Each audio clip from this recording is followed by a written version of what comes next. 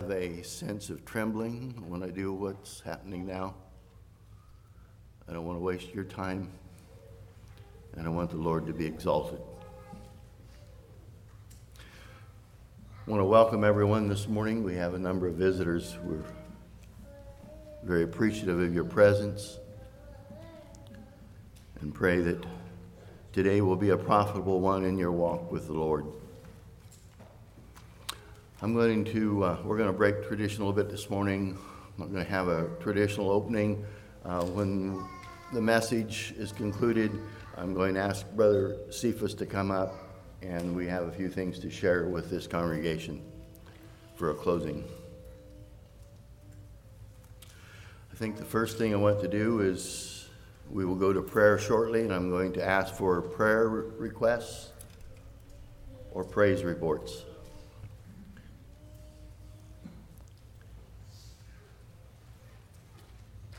I'm going to suggest we remember Brother Jerry. It's been a long time since he's been here, and he may not get back, and he feels it. Good man. And so love for Jerry, let's remember him.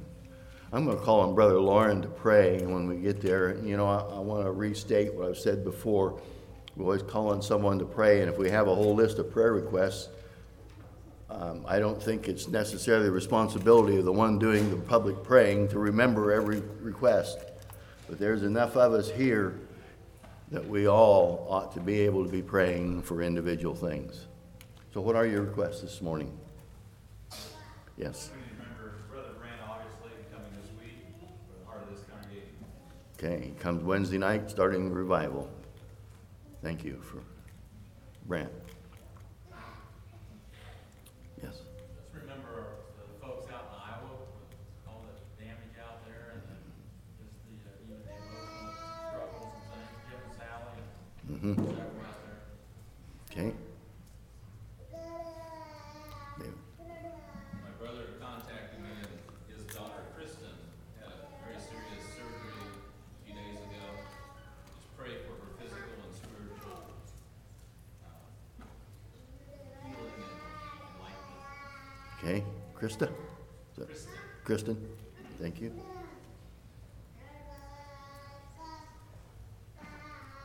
Mike and Sue Ann's son Terry and Becky.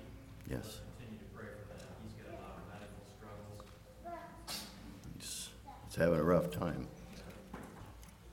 That's what I was going to say too, and Sue Ann and Mike too. They're having to be very busy too. Okay. Thank you. We're commanded to remember to pray for those in authority over us. It's real easy to be critical, but we're to pray for their souls, regardless of their political positions and so forth. Anyone else? Brother Lauren, will you lead us in prayer?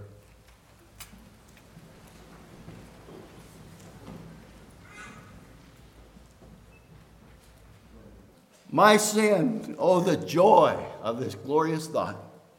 My sin, not in part, but the whole, is nailed to the cross, and I bear it no more. Praise the Lord, oh my soul. And God's people said, Amen. I'm not sure this morning. In fact, I got a lot of questions this morning. I'm not sure this morning who the message is for. Maybe it was just for me to learn, and you're going to have to bear with me. But I suspect in my spirit there is someone who is in here this morning who is wavering in their faith. Don't look like it. Can't see it. But in the quietness of your own emotions and feelings, there are times when you're not really sure. You just got some doubts. Maybe the tempter is there and you just feel like I could just walk away from it. This is too hard. Maybe we all have those thoughts at times. I don't know. Turn your Bibles to the 13th chapter of the book of Luke, please. And what I want to do this morning is talk about what seems to me be found in the Word of God is the answer to a weak faith. Maybe that's the reason why this message. And it's going to be real simple. It's just one word. It's called repentance. I've never really stopped and studied repentance. I never have.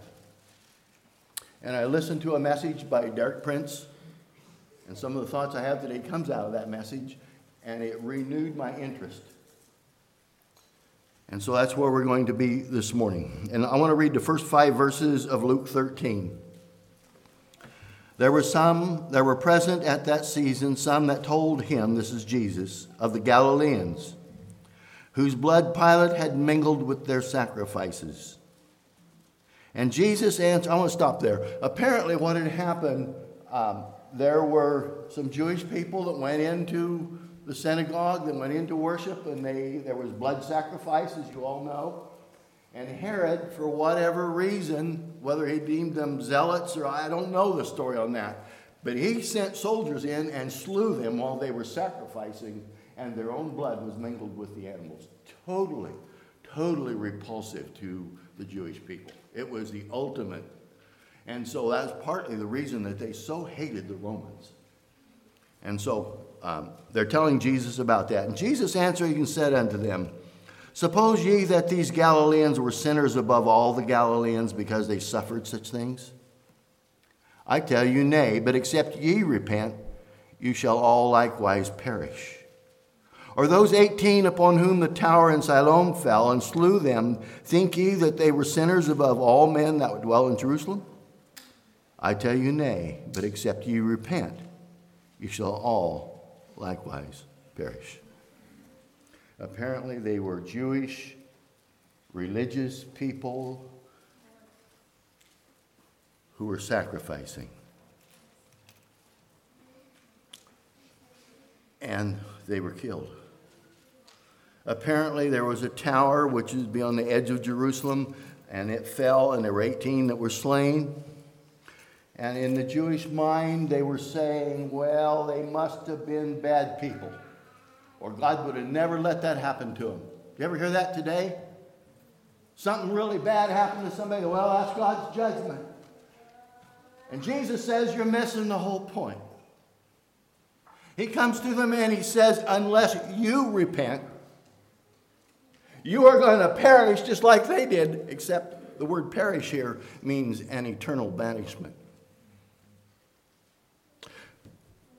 This morning, is it possible that we look around and we think the bad things that are happening are because people doing bad things? Well, there's some truth in that. But the fact of the matter is, Jesus is speaking to you and me, and he tells us, unless I repent, unless you repent, it's going to be worse than that, or whatever it is. You suppose the people that died in 9/11 were worse than the rest of us? No. I say no. But unless we repent, our death will be worse. I probably need to define repentance before we go any farther. In the Old Testament, which of course is written in Hebrew, it means to turn around 180 degrees. In the New Testament, which is Greek, it means to change our mind. It means we think different. It means that we become a different mental pattern people. It means that we make decisions on life that are totally different than they would have been without him. What's interesting is, we're going to get to this, that repentance always comes with faith and with salvation, and in almost every case in the Word of God, repentance is mentioned first. It's preeminent. The other thing I want to establish, we're not talking about an emotion. We have a revival coming starting Wednesday night. I hope you come, bring friends and the whole thing, and God bless our brother is going to come. And I hope it moves us, man. I hope the Holy Spirit absolutely gets a full grip on us. I am not talking about emotions. Repentance is not an emotion. If it is, we're in trouble. Because Brother Brent will come and he'll get me all worked up and I'll repent. And pretty soon Brent goes home and it dies. Repentance is a will, a decision of the will. It doesn't make any difference if you're 16 or 86. The decision has to be that I will repent and I will serve the Lord. And we're going to talk about that some more. So I don't know who you are this morning, but I'm going to suggest to you, if your faith is wavering, maybe there's an area that needs repentance in our life. I'm speaking to the church. Obviously, to the unbeliever, it's there. That's obvious. But it's not just them. It's us. Let's go to James. I'm going to come back to this thought in a minute, but I want to go to James just for a little bit. And I want to go to the first chapter of James.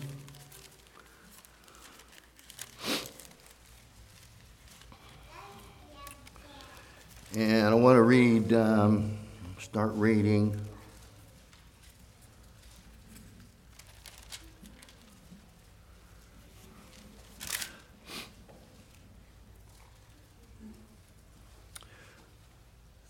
I guess I'll just start in the 5th verse. It's kind of hard to know where to start here. If any of you lack wisdom, let him ask of God that giveth to all men liberally and upbraideth not, and it shall be given him. But let him ask in faith, nothing wavering. Anybody have a wavering faith this morning? For he that wavereth is like a wave of the sea driven in the wind and tossed. For let not that man think that he shall receive anything of the Lord. A double-minded man is unstable in all his ways. Do you know what that means? You know what a double-minded person is? It's someone who has never fully changed their mind. Has never fully said, I will be obedient to you, O Lord. I will look at your word, and whatever it says, that's exactly what I will do. I don't have to understand it. It doesn't have to make sense to me. It doesn't have to fit my culture. But I repent, and I come to you, and you are Lord.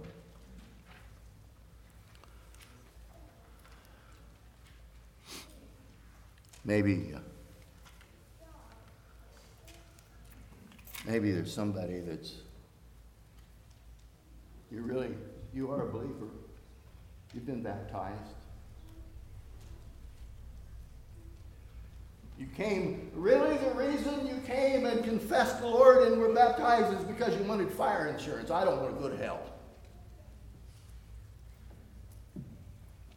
None of us do.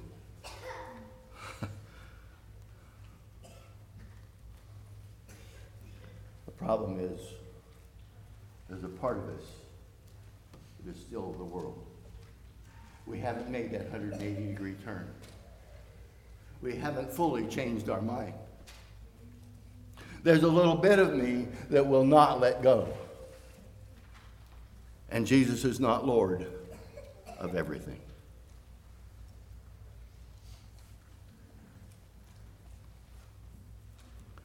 I think there's one thing that is really manifest when we are no longer a double-minded man or woman. We do not say, I wonder what's in it for me, but rather we say, Lord, show me what pleases you. You are Lord. Well, I really want to get into repentance. Let's go to the first chapter of Mark, and this is where I want to start this morning.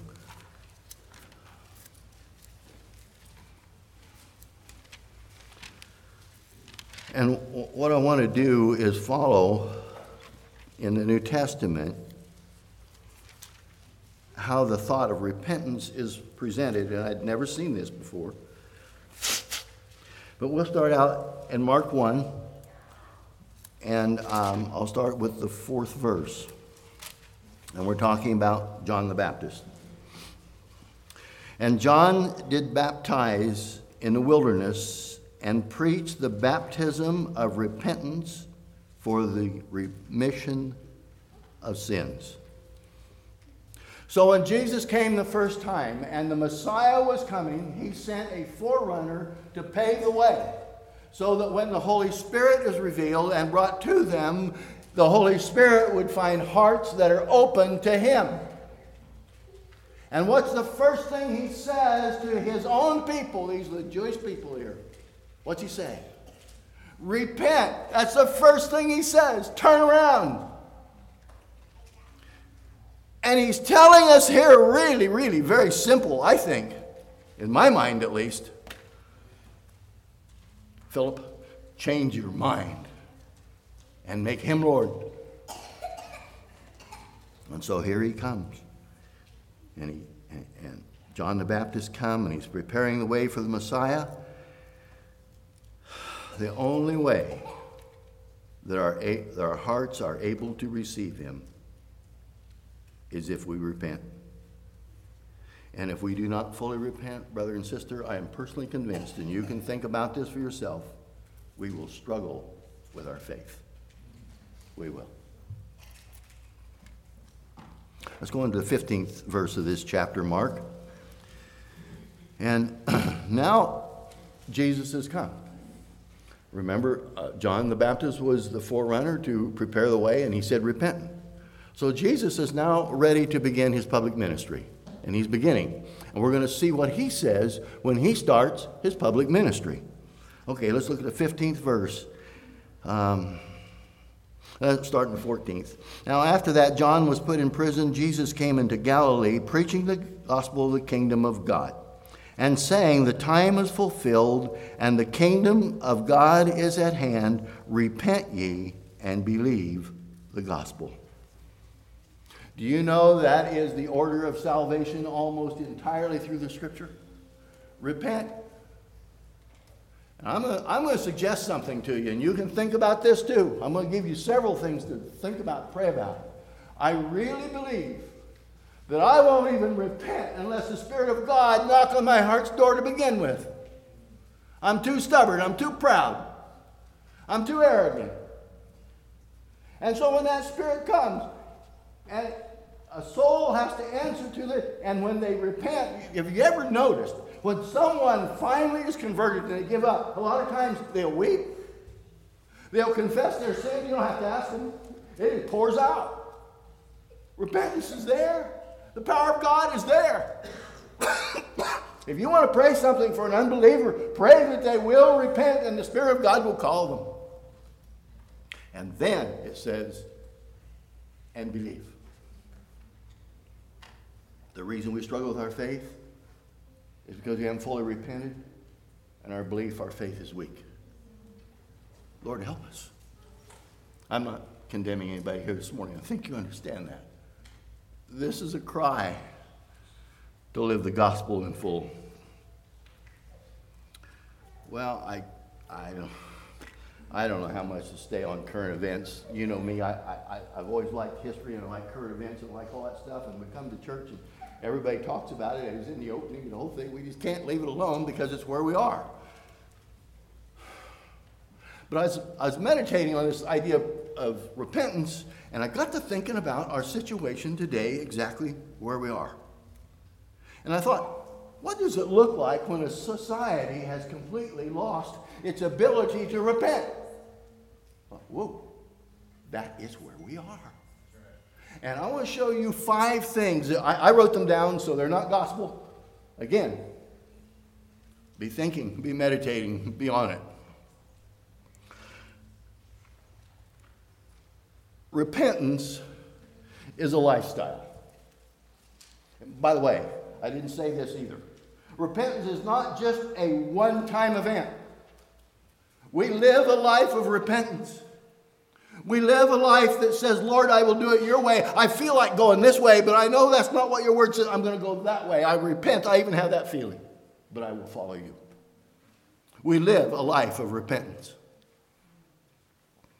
Our society is demonstrating a lack of it. Here's 5 things. Number 1, do not take responsibility or personal accountability. When is the last time in the society we're in, I don't care if it's the education system, the political system, the military system, the financial system, it doesn't make any difference what you want to look at. When's the last time you heard somebody with authority and power have enough grace and enough humility to say, it's my fault? I'm sorry. Somebody that's in the limelight. Doesn't happen, does it? Very, very rare. Very rare. Number 2, they blame others for nearly everything. Have you noticed it? And you know what? This is one of the reasons I'm more and more and more getting, I don't even want in the political arena. Because even the ones that I tend to agree with and side with and understand and the whole thing, you know what they do? They spend their whole time blaming the other side. Dear Lord, where's the repentance in that? If everything that goes wrong is somebody else's fault, and if you're in a little bit of guilty, well, you just hire a good lawyer, right? That's not where we belong. That's not a repentant spirit. Number 3, rarely, if ever, do they make a genuine acknowledgement. They'll take the credit if it goes good, but if it doesn't go good, they never make an acknowledgement. When have we seen that? Historically, you look at this nation, and there were times in the past these things happened. I know it's always been hard. It's hard for all of us. But today, number 4, they frequently not only accuse others, but they falsely accuse others. All you got to do is watch the daily news.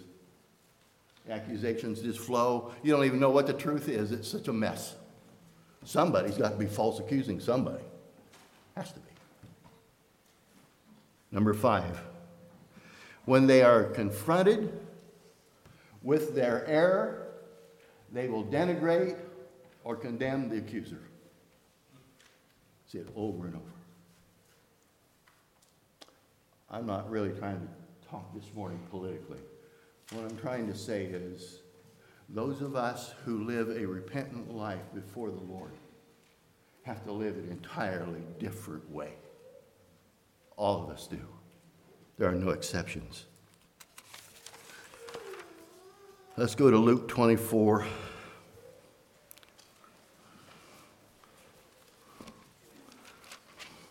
So, what we've read so far has been John the Baptist before Jesus came and he prepared the way and he said, repent.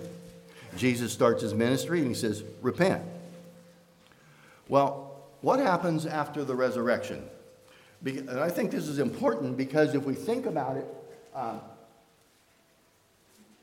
the whole time until Jesus died on the cross, all of the sins had to be given by the sacrifice of animals. And all the Old Testament and everything bore testimony to that. And so we get to the New Testament, and then the perfect sacrifice is offered, and we no longer have to slaughter all those animals. Hallelujah. Thank you, Lord. We got it easy. We got a piece of cake. But my question is, what does the lamb that was slain, what does that lamb say? What is the message of the lamb that paid the penalty for all of us? He might have something to say to us and we would know exactly what to do, right? Well, let's look and see what he says. Verses 46. And he said unto them, well, I want to start 45th verse. This is Jesus. Then opened he their understanding that they might understand the scriptures. I like that.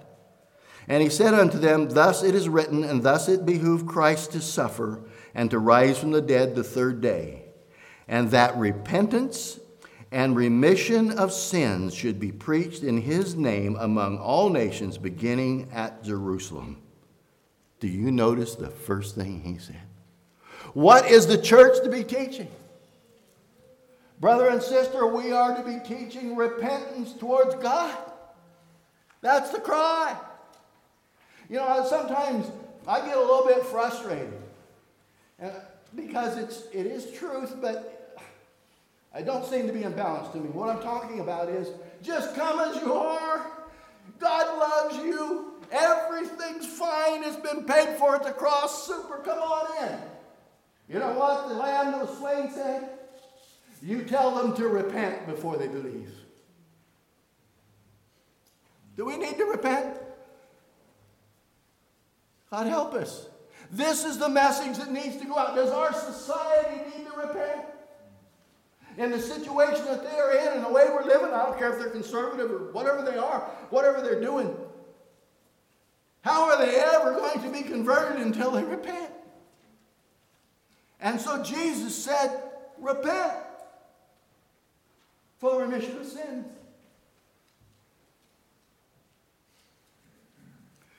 There's a blog, maybe some of you have seen it, called Living Waters. And this fella, he likes to go into public places, Southern California mainly. And he likes to go where the young people are. You go on the beaches, anywhere.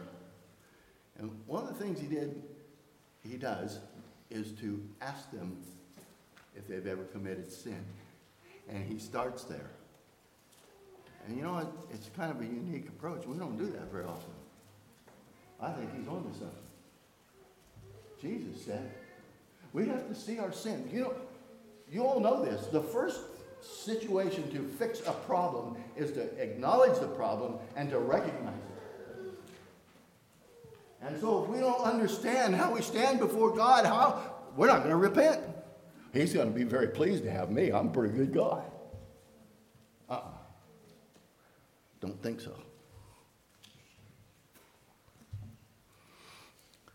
Well, maybe it just stopped with Jesus. He told his immediate disciples and apostles, you go out and preach repentance, and that's been fulfilled, right? Let's go to Acts, the 2nd chapter. And we're going to see what happened with those apostles when the Holy Spirit of God came at Pentecost. And we're going to pick up part of Peter's message at Pentecost. Starting the 36th verse. And Peter had preached a powerful, powerful message, and he had proved to them that they were guilty before God. And 36th verse, it said, "Therefore let all the house of Israel know assuredly that God hath made that same Jesus whom ye have crucified, both Lord and Christ." Now when they heard this, they were pricked in their heart, and said unto Peter and to the rest of the apostles, "Men and brethren, what shall we do?" I must stop there just a minute. This is a beautiful, beautiful question. I suddenly realized I am not right with God, and I said, "Lord, what do you want me to do?" It's the Apostle Paul on the Damascus Road. It's my life. It's your life. There has to come a point where the Spirit of God, and we stop and we say, "Lord, what will you have me to do? I'm guilty. That's me. That's me." And then Peter, and remember Peter was the spokesman for the apostles, and he was probably the lead spokesman for the church at this point. And this is the first message after the coming of the Holy Spirit. This is the first message the Holy Spirit gave Peter. And 38th verse, and he says, "And Peter said unto them, Repent, and be baptized, every one of you, in the name of Jesus Christ, for the remission of sins, and ye shall receive the gift of the Holy Ghost." The first thing he told them is to repent. Amazing. 17th chapter, book of Acts. Acts 17.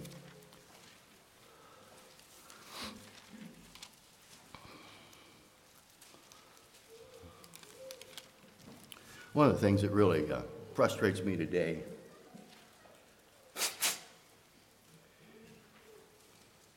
is the number of people who are highly trained intellectual elites that are refuting the gospel publicly.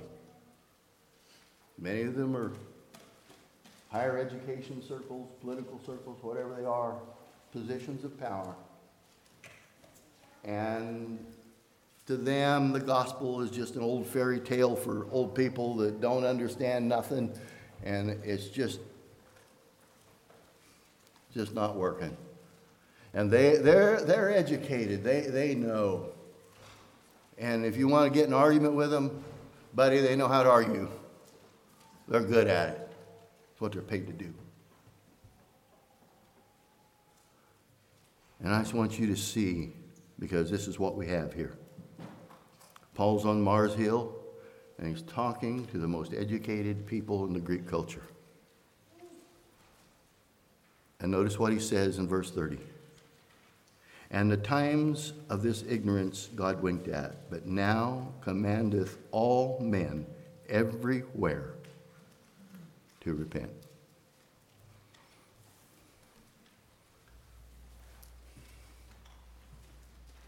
When the Holy Spirit works, it doesn't make any difference who the person is, or their intellectual capacity, their IQ, or any of that. The cry of the church and the teaching of the church must be repentance. The whole world needs it. It's the only thing that's going to save this culture. It's the only thing that will save our souls. Is that the Spirit of God get a grip on us and we fall down broken before Him and say, I am that sinner, I repent. I turn around, I'll follow you, Lord. What a call. What a call. Well, I said Peter, didn't I? I meant Apostle Paul was here. Let's go on to Acts 20.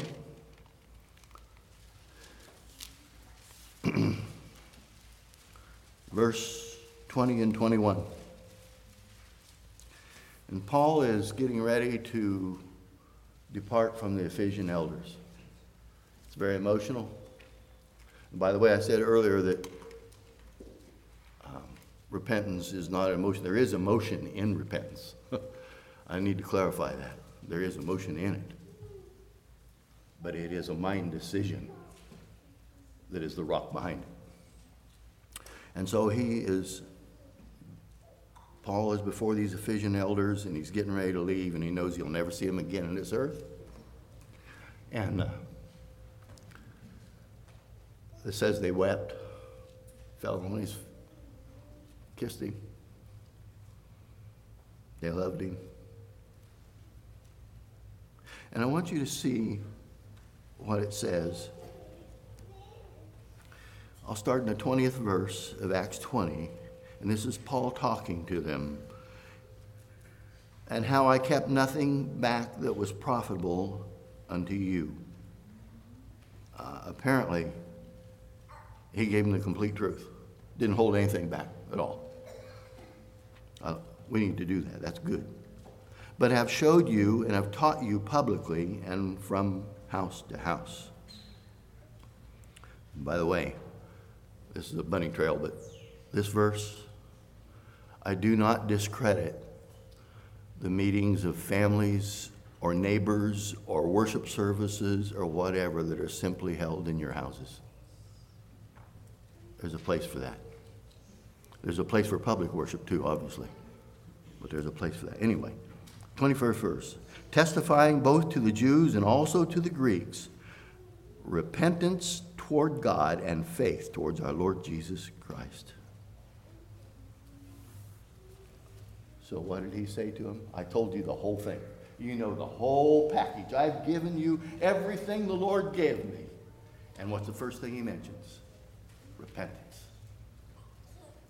You suppose today we have a world that needs to hear repentance?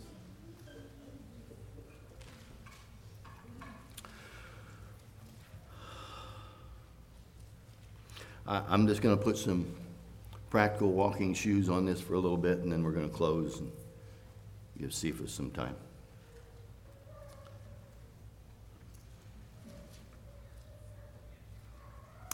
I wonder how many of us are slaves to our emotions, our feelings. If I feel good, I think I'm doing pretty good. If I feel lonely, I am lonely. If I feel defeated, well, I am defeated.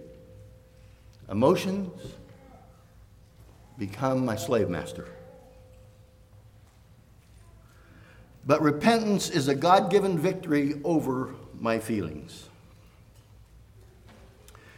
And this is a statement I'd like to give you. I will be faithful, even when I don't feel like it, or even when I don't understand. That is repentance.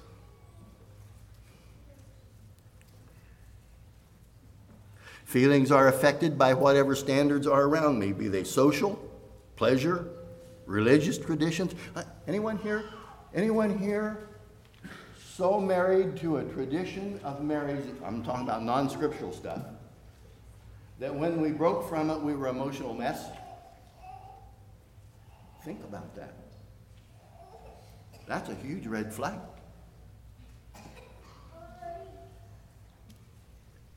These must not be my guiding light. My guiding light must be God's standard. I want to close with one more thought. And I know I've used it myself, not trying to condemn anyone or anything. I've used this statement.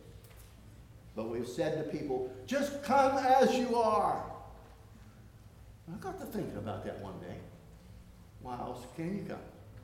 I can't come as somebody else. That doesn't even hardly make sense. Come as you are.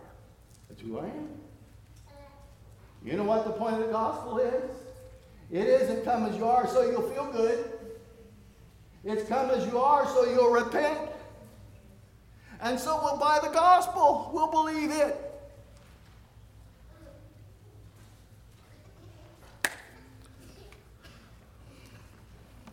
I'm going to stop there. If there's anybody here this morning, I don't know who you are. I have no idea. I don't have anything or any situation in mind. If there's anyone here this morning and your faith there's times when you just barely hanging on. I hope I hear a good enough sermon next Sunday that I do better. You're just wavering. I'm going to ask you to look into the recesses of your heart and say, Dear Lord, I give it to you. Whatever it is that's holding me back, I give it to you. You are the Lord.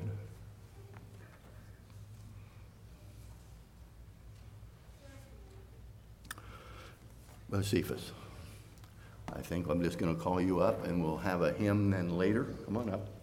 And we'll have a prayer later. And I just want to, just hold on here. I want to read one verse so that they understand you're fine.